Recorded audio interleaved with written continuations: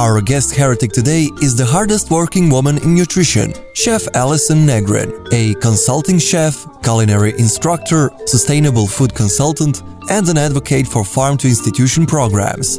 In today's episode, we'll find out what was her aha moment, how to motivate cooks to step up their game, and a bit more about her culinary school. That's coming up next on the Nutrition Heretic podcast. So I'm sure you've heard that as you age, it gets harder to lose weight. Well, that's total bullshit because my friends Laura and Veronica Chows, they can prove it. They're a mother-daughter duo, and they've lost 125 pounds between the two of them at ages 50 and 20. And they've kept it off for over 2 years without starvation, deprivation, or hunger. So now you can learn their system and a whole lot more with a free 10-day trial to their online membership.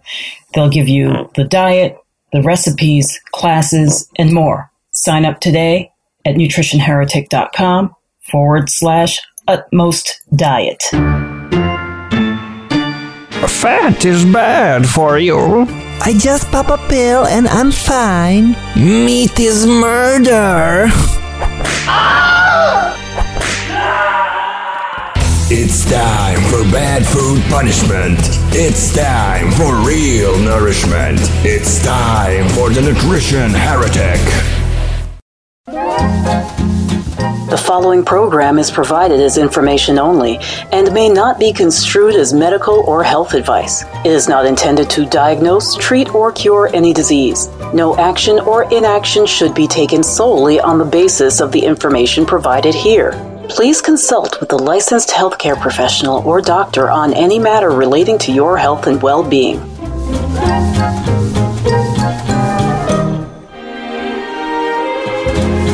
Aloha and welcome to the Nutrition Heretic podcast. This is Adrienne Hugh, the Nutrition Heretic. Welcome back. Today, we're going to discuss a topic that's actually related to an old episode that we did called Rest in Peace Funeral Food, where we discussed the fact that most of the food that you would find at a funeral is the stuff that sometimes expedites people to their demise. And the reason why I say it's an extension is because when you look at kind of the institutions around us, their food sucks. You know, it's really bad.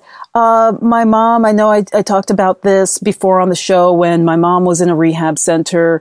I spent every day in there, I don't want to say arguing, but trying to educate the young dietitian who was in charge of her food.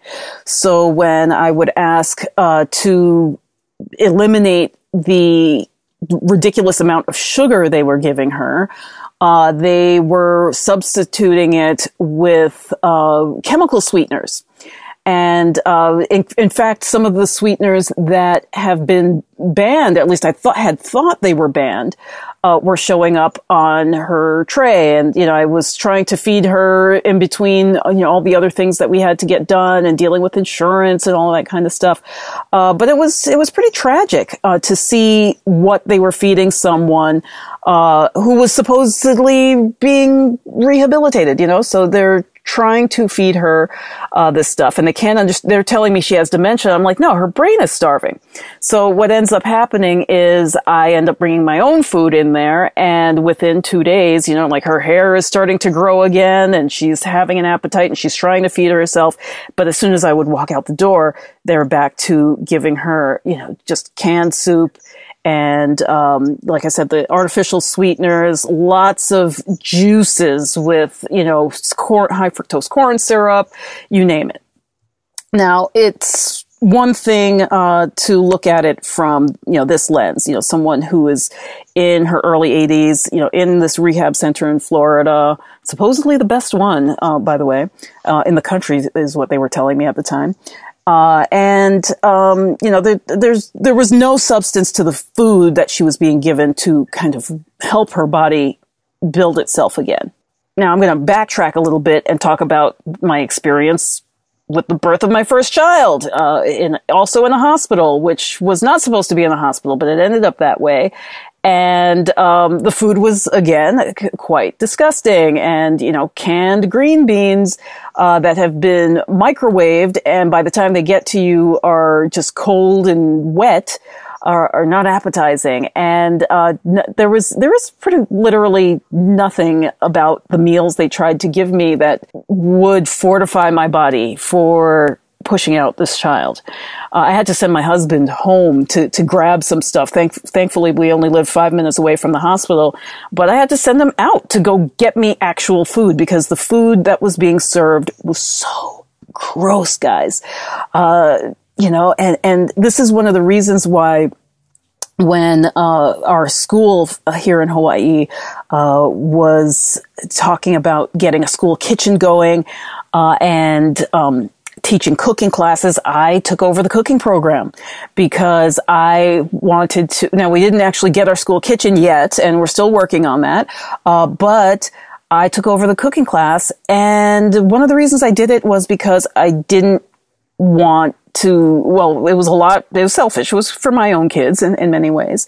But I wanted kids to see what food actually is, because there has been a systematic dumbing down of food for children where, and not knocking Pinterest outright, but, pancakes with dye in them and cupcakes with sprinkles on them and things like that. That's not really cooking as cooking should be. Now, I think I did make a little bit of headway because several of the kids were starting to tell their parents, don't give me lunch on cooking class day. Because we get real food there, So I introduced kids to everything from kale omelets to sloppy joes, things that, maybe not a kale omelet, but a sloppy joe is like something I grew up on. Now, granted, I live in Hawaii now. Maybe that's why, a lot of kids here had never heard of one. But, I had them eating pumpkin soup in a beef broth base. I showed them how to make marshmallows from scratch when they started asking me for sweets. I was like, okay, let's turn this into a chemistry class. Let's make marshmallows. And we did as many things as we could using local ingredients. So this long story, I don't normally talk this much, but this long story that I'm telling you, it brings us to today's guest heretic. And I am going to venture that she is the hardest working woman in nutrition. She is Chef Allison Negrin, and she's a consulting chef, culinary instructor, sustainable food consultant, and an advocate for farm-to-institution programs. Welcome to the show, Chef Allison. Thank you. Thank you so much for being here. And one of the reasons why I say that you are the hardest working woman is because it's hard to get in touch with you. It could be technology getting in the way. Right. But you have an extremely busy schedule. Now, talk to me about your aha moment in helping institutions make this shift. Well, I think my aha moment came earlier than that. When I was working in restaurants, I was actually going through some health issues, and I went to seek guidance from a shiatsu and master herbalist, and we became friends. And he ended up coming to the restaurant where I was working, and he loved my food, and he said, Allison, your food is so healing. And he kind of introduced me to some of the Chinese system of food healing and Ayurveda and different things. And I and seasonality, like not just like buying what's in season, but knowing that your body needs certain foods in certain seasons. And I just started reading and got very, very interested, so much that I decided to study it in a school. So I went to a school out here in the Bay Area called Bowman College, and I studied holistic nutrition. And my goal was to be able to help people who had certain kinds of illnesses with, cooking for them and teaching them about, some of the healing powers of the foods that they could eat. And meanwhile, somebody reached out to me and asked me if I would like to become the executive chef for a large health system out here in the Bay Area called John Muir Health. And I thought at first, oh, there's no way I can do that. I can't cook institutional food. I was a chef of I worked at Chez Panisse and, kind of really high-end restaurants. And I thought, oh, no, I can't cook that kind of food that sits on a steam table.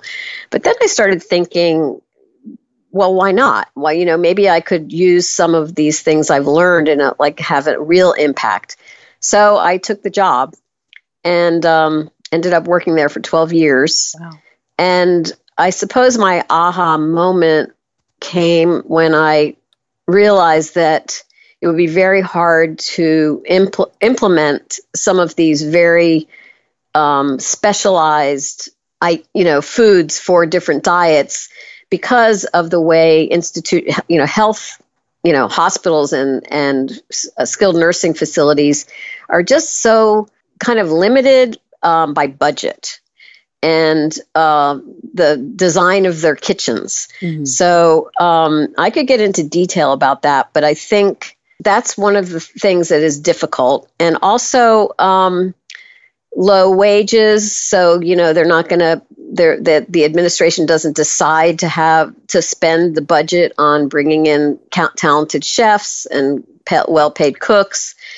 So that's one of the issues. But while I was there, I started to think, well, why can't we bring in at least some healthier products? Right. And, some, local produce or, some food, some meats that are antibiotic free or, cage free eggs. But that years ago when I first started, those terms weren't even really out there so much. Yes. And I got connected with an organization called Healthcare Without Harm.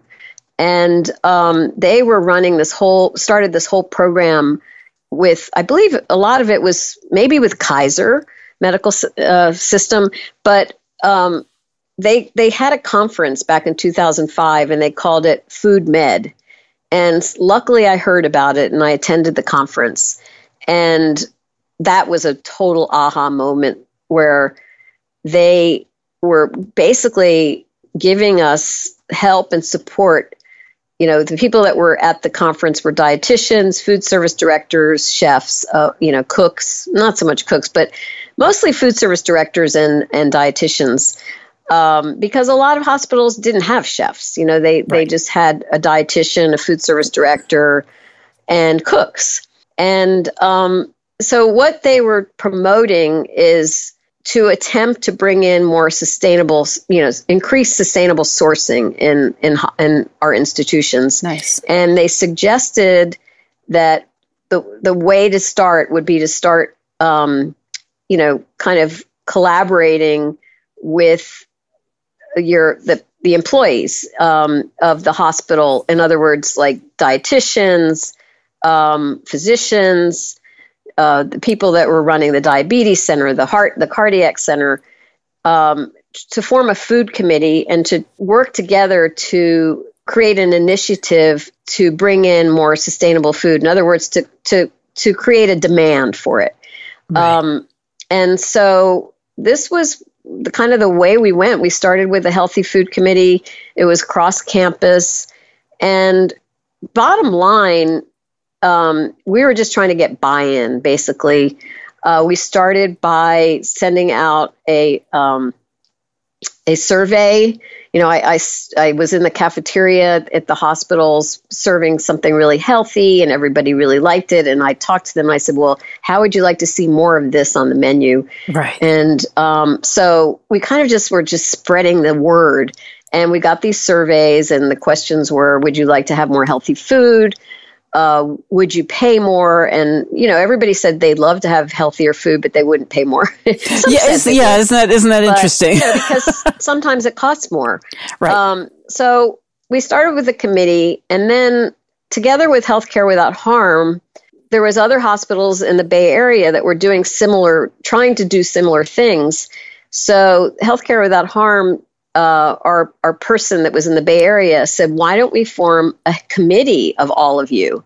Mm-hmm. So we formed something called the Bay Area Hospital Leadership Team. And we were about maybe 5 hospitals to begin with, but now there's probably 20. And together we'd meet on the phone once a month, and we'd talk about what kind of progress we were making. We would share a food item that we found in U.S. Foods that was really good, that was healthy. And we had a couple of programs that we started. One was we called it the Menu of Change, where we tried to reduce the amount of meat on the menus so that we could afford to buy better meat. Right. That was one. Another one was working with our produce company and local farmers all of the hospitals said, we will buy your strawberries and we will buy your green beans if you send them to this produce company. And then the produce company created an order guide where we could order a specific farm's green beans, Nice. rather than just saying, generally you're getting most of your produce within 100 miles. That was too general. We wanted to know, where are they coming from? And so we established, because we were so many hospitals, we could really, it was helping the farmers and it was helping us. Nice. And one wonderful thing was there was a strawberry farmer that, because of our hospitals making this commitment, they could turn a whole new field to organic. So it was really exciting because we were improving, obviously strawberries are one of the dirty dozen. We could say we're only serving organic strawberries in our hospitals. The grower was happy because they wanted to grow more organic strawberries, and they could keep the price at a certain level for us. And so there was different initiatives that we were doing that really were exciting, and continue to, I'm no longer at the hospital. I decided that I wanted to try to reach out and be a consultant so that I could help other institutions help them with sustainable sourcing and also menu developing and, just making the menus, the food more attractive, more healthily cooked, colorful, fresh. So that's really what I do now, as well as I'm a culinary instructor as well, but we can talk about that later. Yeah, I am bowled over. I love the fact that the work that you did to bring this local food actually in turn not only help the farmer to just sell their strawberries, for example, but to actually convert to an organic pasture. And that is, I think, one of those things that most people's thinking, particularly our legislators, doesn't even go that far. So when they're pushing for their Roundup and their GMOs and the this and the that, they love to say that it's to help the farmers, but often it just kind of keeps them stuck in that space, right? And it really goes to show the power of collaboration, particularly because these institutions are buying in such volume, how that now can spread to an entire industry or at least the community to bring higher quality to individual communities.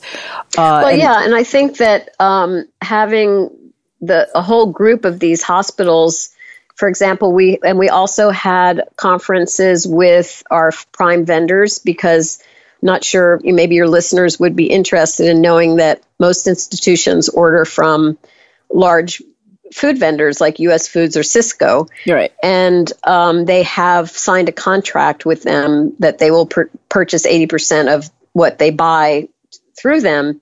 So another thing that we did is we met with them at conferences and also just meetings.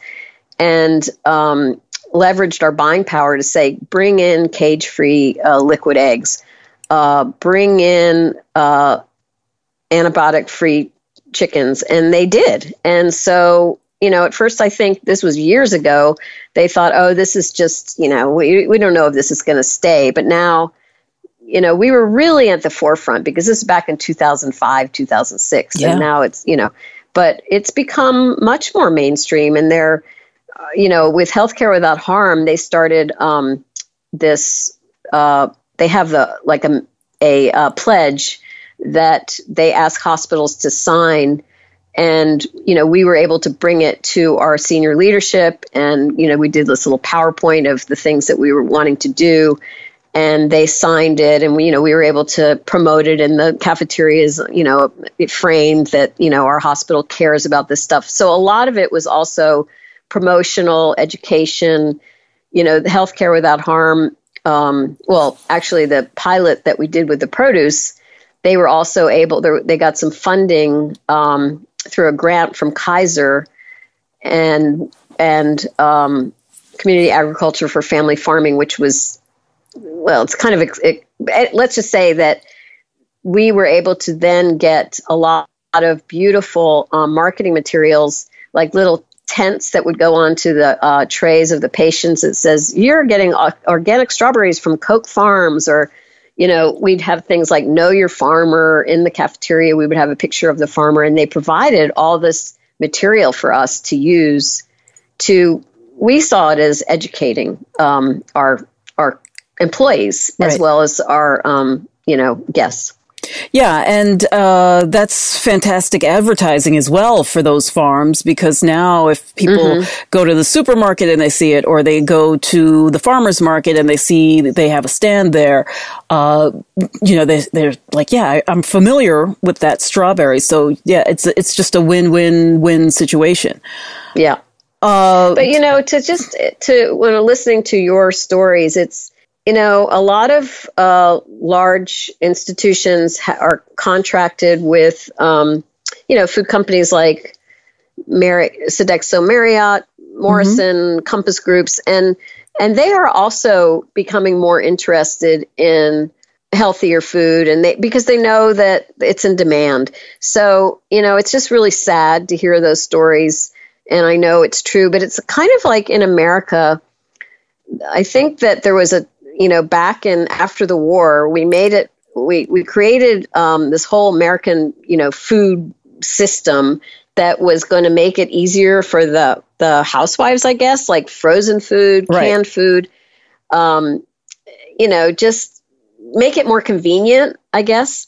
And a lot of the institutions kind of stayed there, yes, and restaurants haven't. But I think that, it takes a commitment of the senior leadership of a facility to seek out a good chef, right, and make the commitment.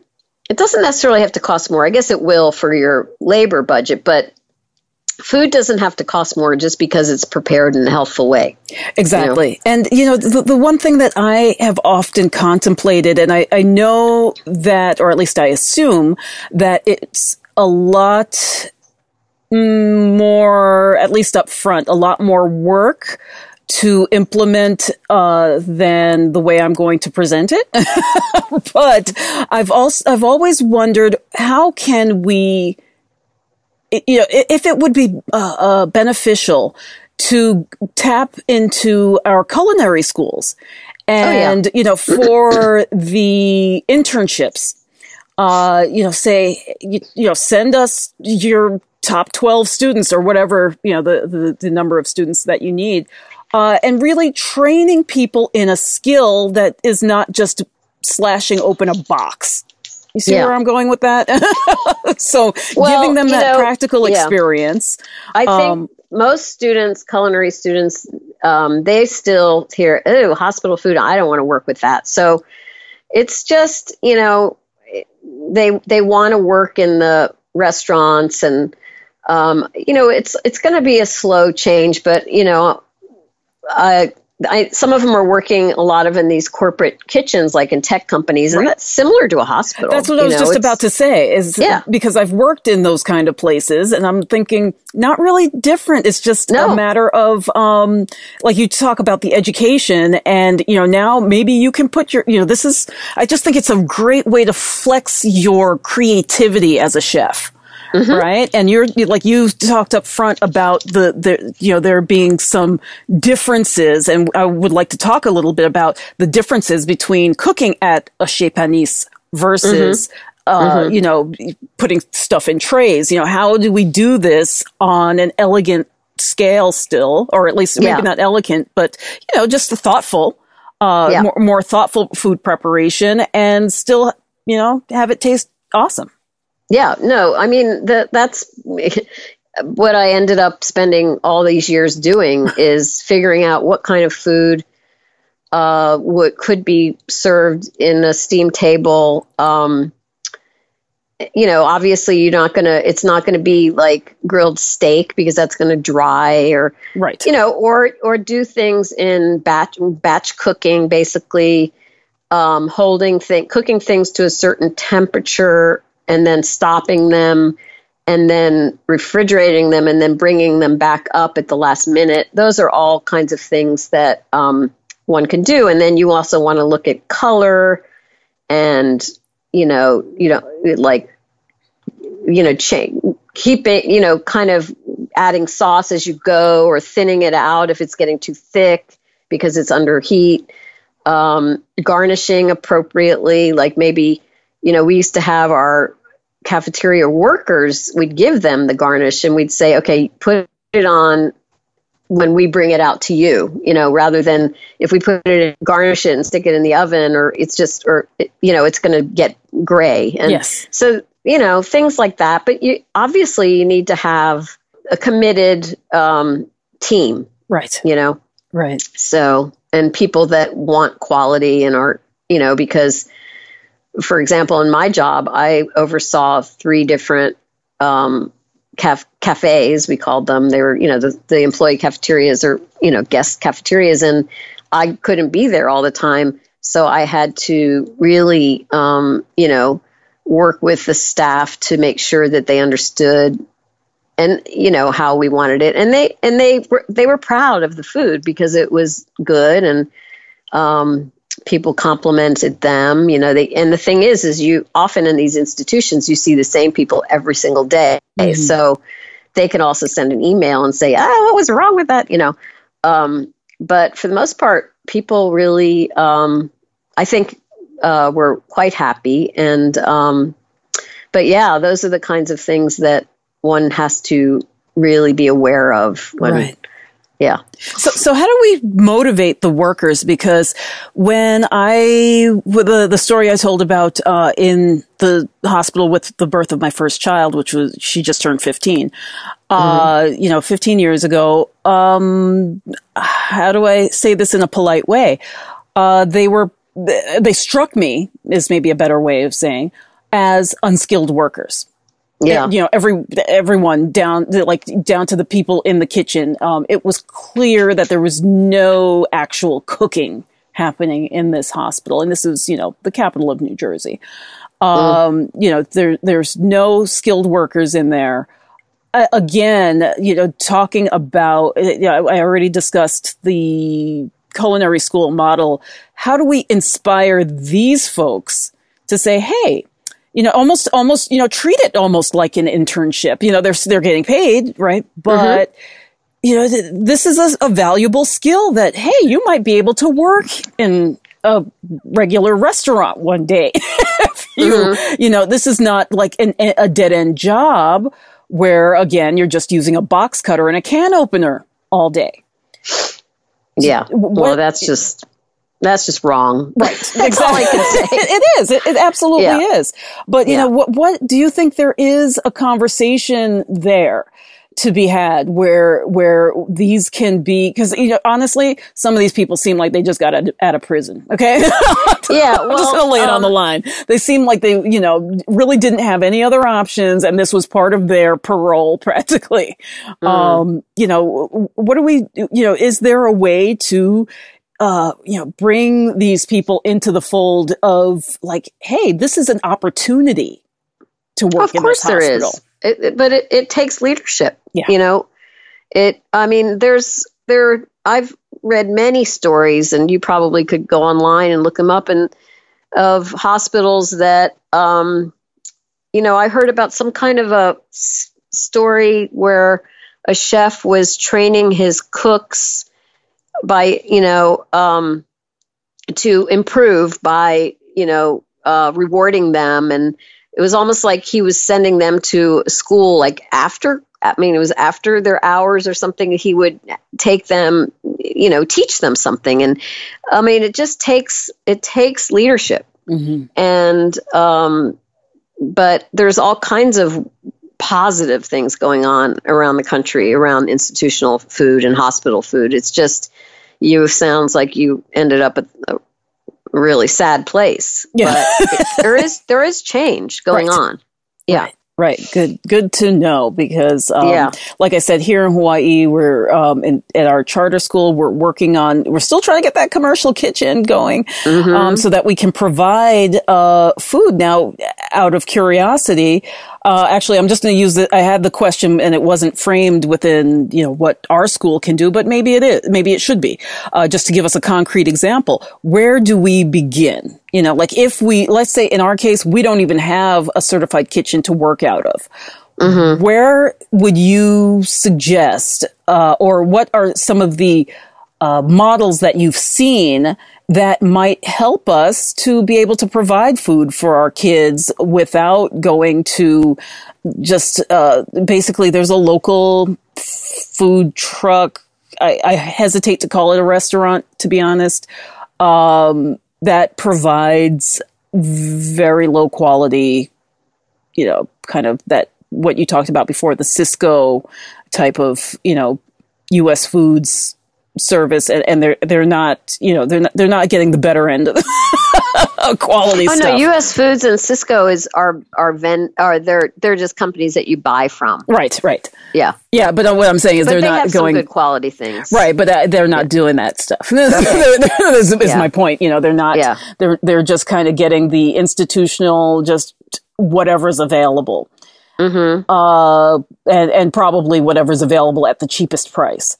Mm-hmm. What are some of the options that a school like ours might have to get a program? And then, once we get our kitchen approved or the funds to build that kitchen, where do we go with that? Like, where would you say are good ways of just getting started? Is it putting that leadership team in place?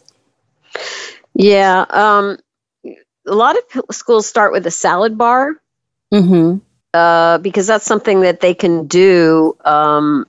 And maybe you have a school garden and you put the stuff that you grow, and so that way the children are learning about growing food, and then they can make a delicious salad, and it's really healthy for them. You could put all kinds of things in the salad. You could put nuts and cheese and fruit and vegetables, but once you have a kitchen, you're probably going to need cooks. Yeah. I don't know if I'm really helping you here, but, maybe get parents involved in hiring some cooks, or maybe, you have to come up with a menu. Right.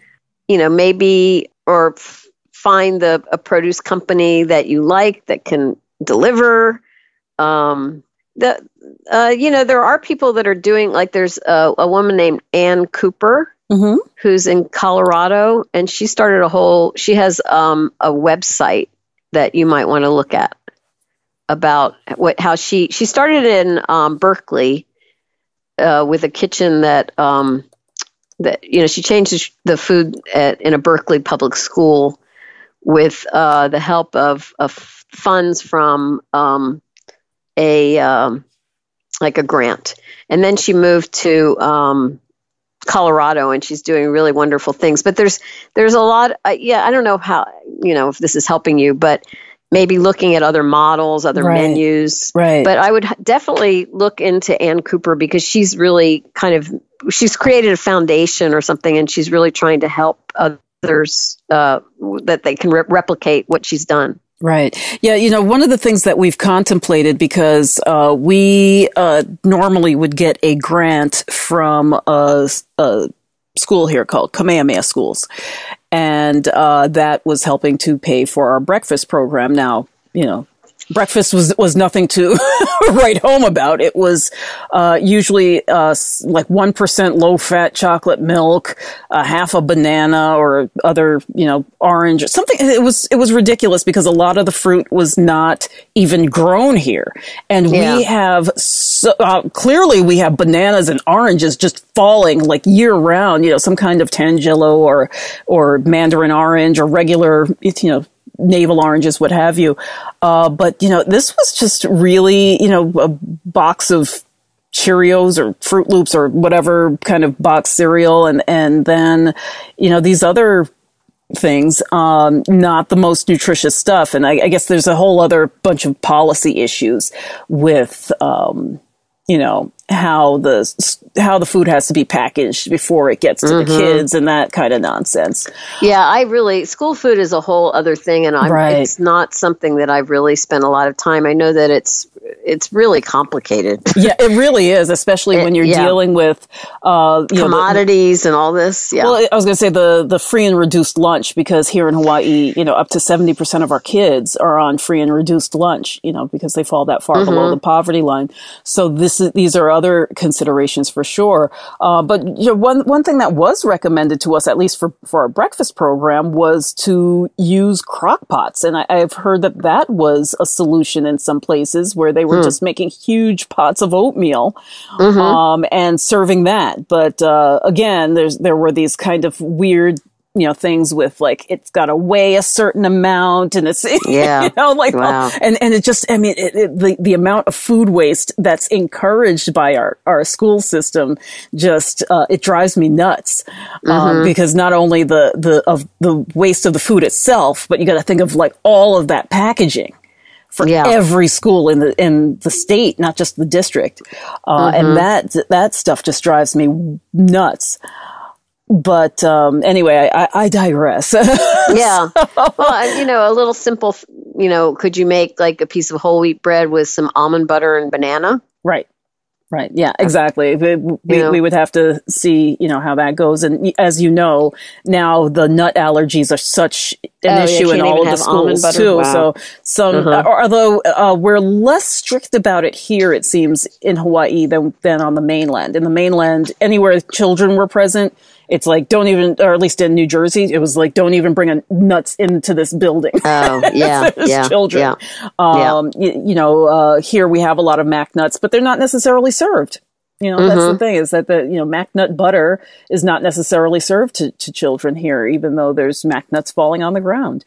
So, again, there's just this weird thing on, using our resources that are available. And as far as the, school garden, yes, we have gardens. They just don't, either there's not enough attention being put on it that we can produce enough for the students to eat as a student body. Yeah. Or, a lot of things become ripe in the summer. Right. Well, it's always summer here, pretty much. Yeah. But, there's always something that can grow here. I should put it that way. That's true. Yeah. It's different there. Yeah. Yeah. And okay. So tell us a little bit about, because we talked about budgeting concerns. We talked about, a bunch of different areas of this. Talk to us a little bit about some of the training that you do, and you're teaching cooking now. Is this also in an institutional, for people who want to work in these types of institutions? It's for anybody. It's a culinary school. So it's just your basic culinary school. It's a community college with a culinary program. So, some want to be pastry chefs, some want to be chefs, some want to own a food truck, some want to, a lot of them want to work in restaurants. Occasionally somebody will come in that said, that wants to work in, nutrition area. Most people, there's one, there's one person that came up to me and said she'd like to work at John Muir, so I'm going to try to help her get in. And, but mostly no, they're studying, to be chefs in restaurants mostly. Right. Mm-hmm. Yeah, I would just love to see more of that blending, there's, even just looking at Europe, for example, or Asia for that matter. I remember it was actually funny because we had contemplated moving to Switzerland when my daughter was very young, and I was in a chat room, and I forget who brought it up, but somebody brought up, hospital food. And this guy said, and I mentioned my experience, and this guy said, "Are you kidding me?" He was American, but had been living in Switzerland for a while. It's like when my kid was born, my wife was served steamed fish with buttered spinach and I think it was steamed or roasted potatoes on the side, and it was delicious. And I was like, yeah. I was given a cold veggie burger with fake grill marks painted onto it. And at that point I was just accepting the food to take pictures of it. Okay. I was like, it was at least as bad, if not a little bit worse than airline food. Yeah. Yeah. And that's another institution that, I know that we could go on, about the waste and just ridiculousness of the stuff that they often are serving. Yeah. It's bad, but, I don't know. I think we're making some headway for sure, but I agree there's a ways to go. And, I get, actually the wages at where I worked were really not bad for the cooks. And that's definitely a way to, if you can afford to pay a little bit higher, then you can, recruit a little bit more critically. But if you can't, you're going to get people that, if you're only paying, minimum wage, then you probably aren't going to get people that have studied culinary or, because it's a hard profession now anyway, everywhere. It's, like where we live, the cost of living is so high that the cooks have to live really far away in order to work. Yeah. And I don't know if that's true in other areas, but that it's all very complicated. But I do see that things are better than that there is a movement. And I think that other hospitals should get on board because unfortunately though, somebody isn't going to go to a hospital because they like the food. Right. You go to the hospital that's part of your insurance, plan. Yeah. But, people can do Yelp reviews. I mean, a lot of large system, CEOs and stuff look at, they read this stuff and, it takes a kind of a movement, I think, of demand, basically, Do you think that hospital, leadership, meaning the CEO, I don't know who runs the hospital, but the people who run the actual hospital, not just the food service program.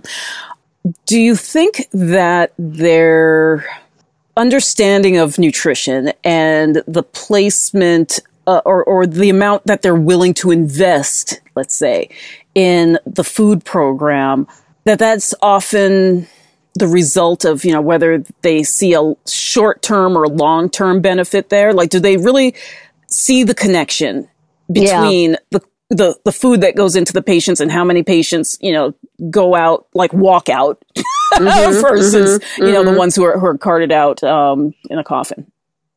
Well, the length of stay nowadays is usually like 2.5 days because everybody's, getting sent home from surgery centers, and even new moms, they hardly even get to spend the night.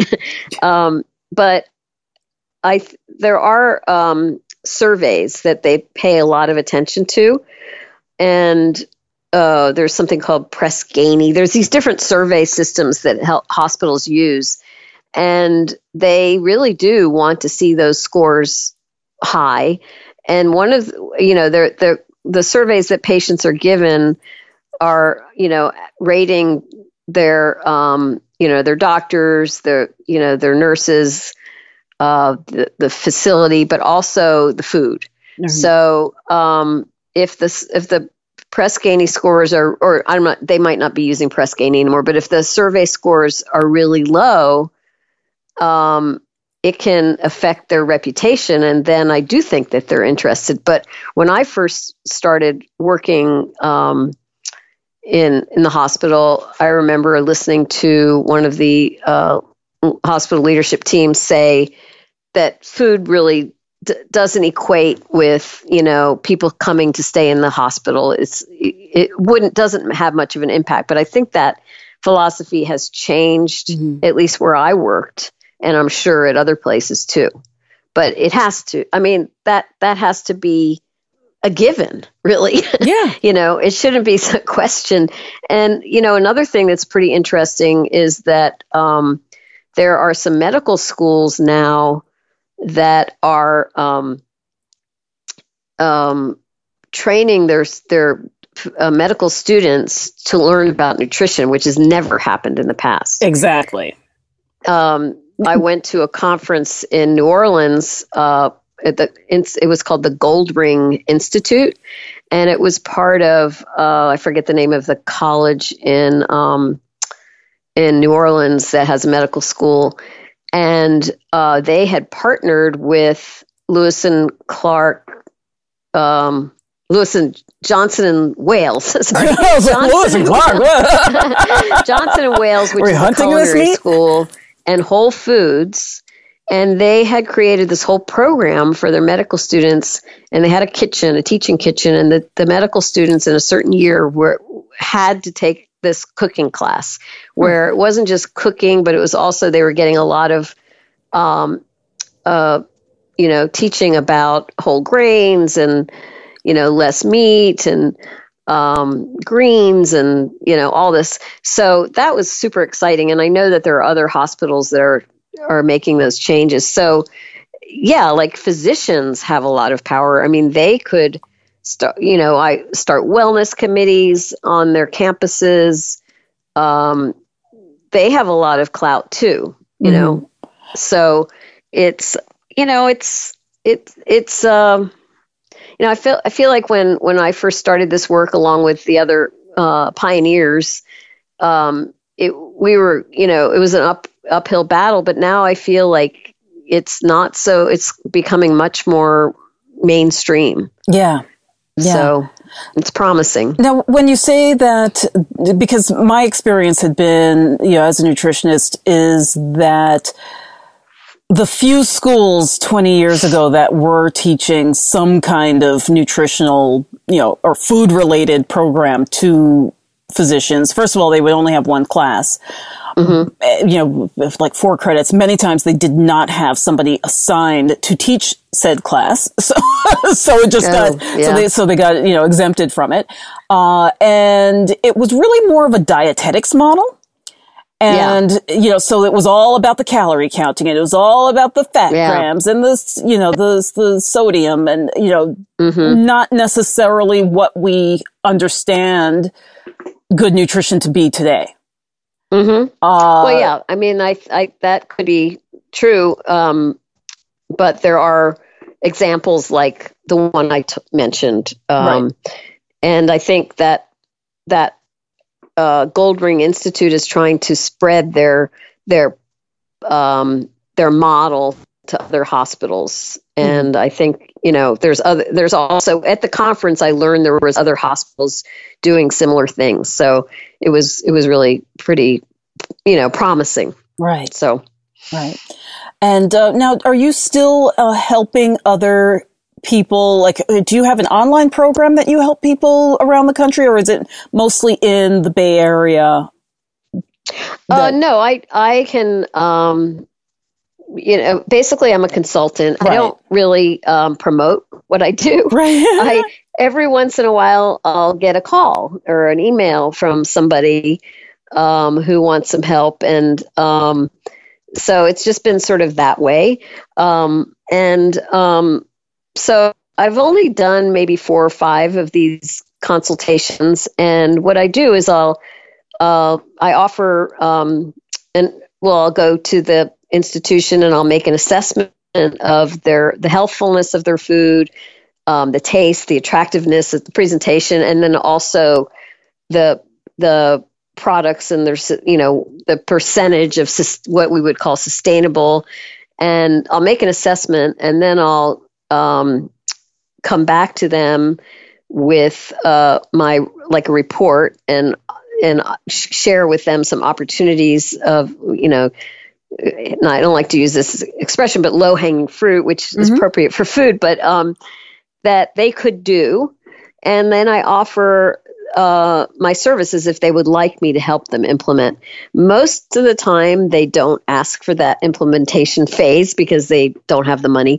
But I have, worked with a couple. I'm probably going to be doing a large one here in San Francisco at a Jewish home, like a skilled nursing, large facility, and which is something similar to I did in another. So here and there, I get opportunities, and then I'm not trying to work full time anymore because I'm an older woman, and so I can. That's I like to be flexible so I can have a lot of free time to myself, and yeah.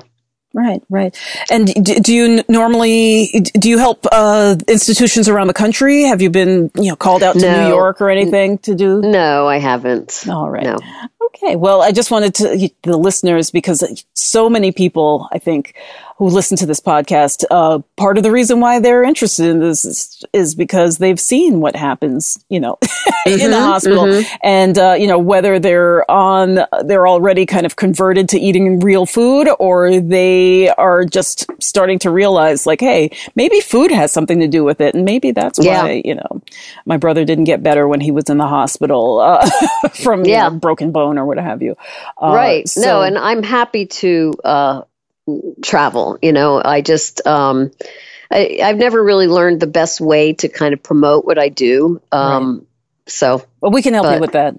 We'll talk off the air. Okay. Alrighty. Well, thank you so much, Allison, for talking with us. Any parting words before? I just think it's so important, and it's wonderful that you're helping others by spreading the word and how important it is, and but also I do think that I see progress, so that's at least a good thing. So yeah, it's just we need strength from each other, I think. For sure. Well, thank you so much for bringing this movement, being one of the many characters who helps to bring this movement to people, and for taking the time to speak with us today, because it does give us hope that perhaps the future of healthcare, of institutions, and even though you don't specifically work in schools, but just it's like you said before, it takes time, and it's baby steps, and maybe once one of these days someone in government will have an aha moment where it's like, oh, our kids behave better when they eat good food, and exactly, and we don't have the dropout rate anymore because some of them just come to school for the food, which is I also true. think, that's true, and I also think that there's sort of a natural kind of a progression that happens for many chefs, is that they start out, working in restaurants and loving, creating this wonderful food for, people that are out dining for special occasions. And then they get to a point where they want to give back. And I think it's, what happened to Alice Waters. It's, as we age as chefs, it's like, okay, been there, done that. What else? How can I help? You know, what can I do to improve the health of people, to teach others that, you know, who are less, privileged than me, or, you know, it's kind of, I think in many people in many fields get to that point as we get older, you know, so it's, you know. I also think, at first I thought where you were going to go with that was they just wanted their nights back. Because that could be true. That's what also that's what actually kept me out of going into cooking culinary school, was that I knew even as a child, because even as a kid, I loved to cook, and people were like, "Oh, you're going to be a chef one day." I was like, "No, I don't want to be in a kitchen every Saturday night." You know? Yeah, I want to have my nights. It was fun though. That's how I met my husband, though. Oh, well, there you go. And most of my friends at the time. That's awesome. So no, it's really fun. It's a really fun thing, but you know, it's true as we get older. And as if we're parents, especially, it's tough. Yeah. So. For sure. Well, thank you so much, Thank Chef you, Alison, Adrienne, for being with us. And her website is Chef Alison Negrin. I'll spell her name is ALISONNEGRIN.com. Thank you so much for being with us. Aloha to you, and keep up the good work. Okay. Thank you. Goodbye. Bye-bye. The Nutrition Heretic Podcast is a production of Savor the Journey, LLC. Our audio editor is Nicola Popovich. Our podcast manager is Crystal McLean. And our operations manager is Michelle Med. I'm your host, Adrienne Hugh, the Nutrition Heretic. You can find us at the new and improved nutritionheretic.com, where you can download the Nutrition Heretic's free shit list of 7 health foods to avoid like the plague. You can also listen to previous episodes at nutritionheretic.com/podcast. Be sure to like us on social media for updates. Our Facebook page is facebook.com/nutritionheretic and on Twitter @NutriHeretic. Contact us with show ideas, questions, or if you want to be a guest. And don't forget to rate our podcast on iTunes and Stitcher.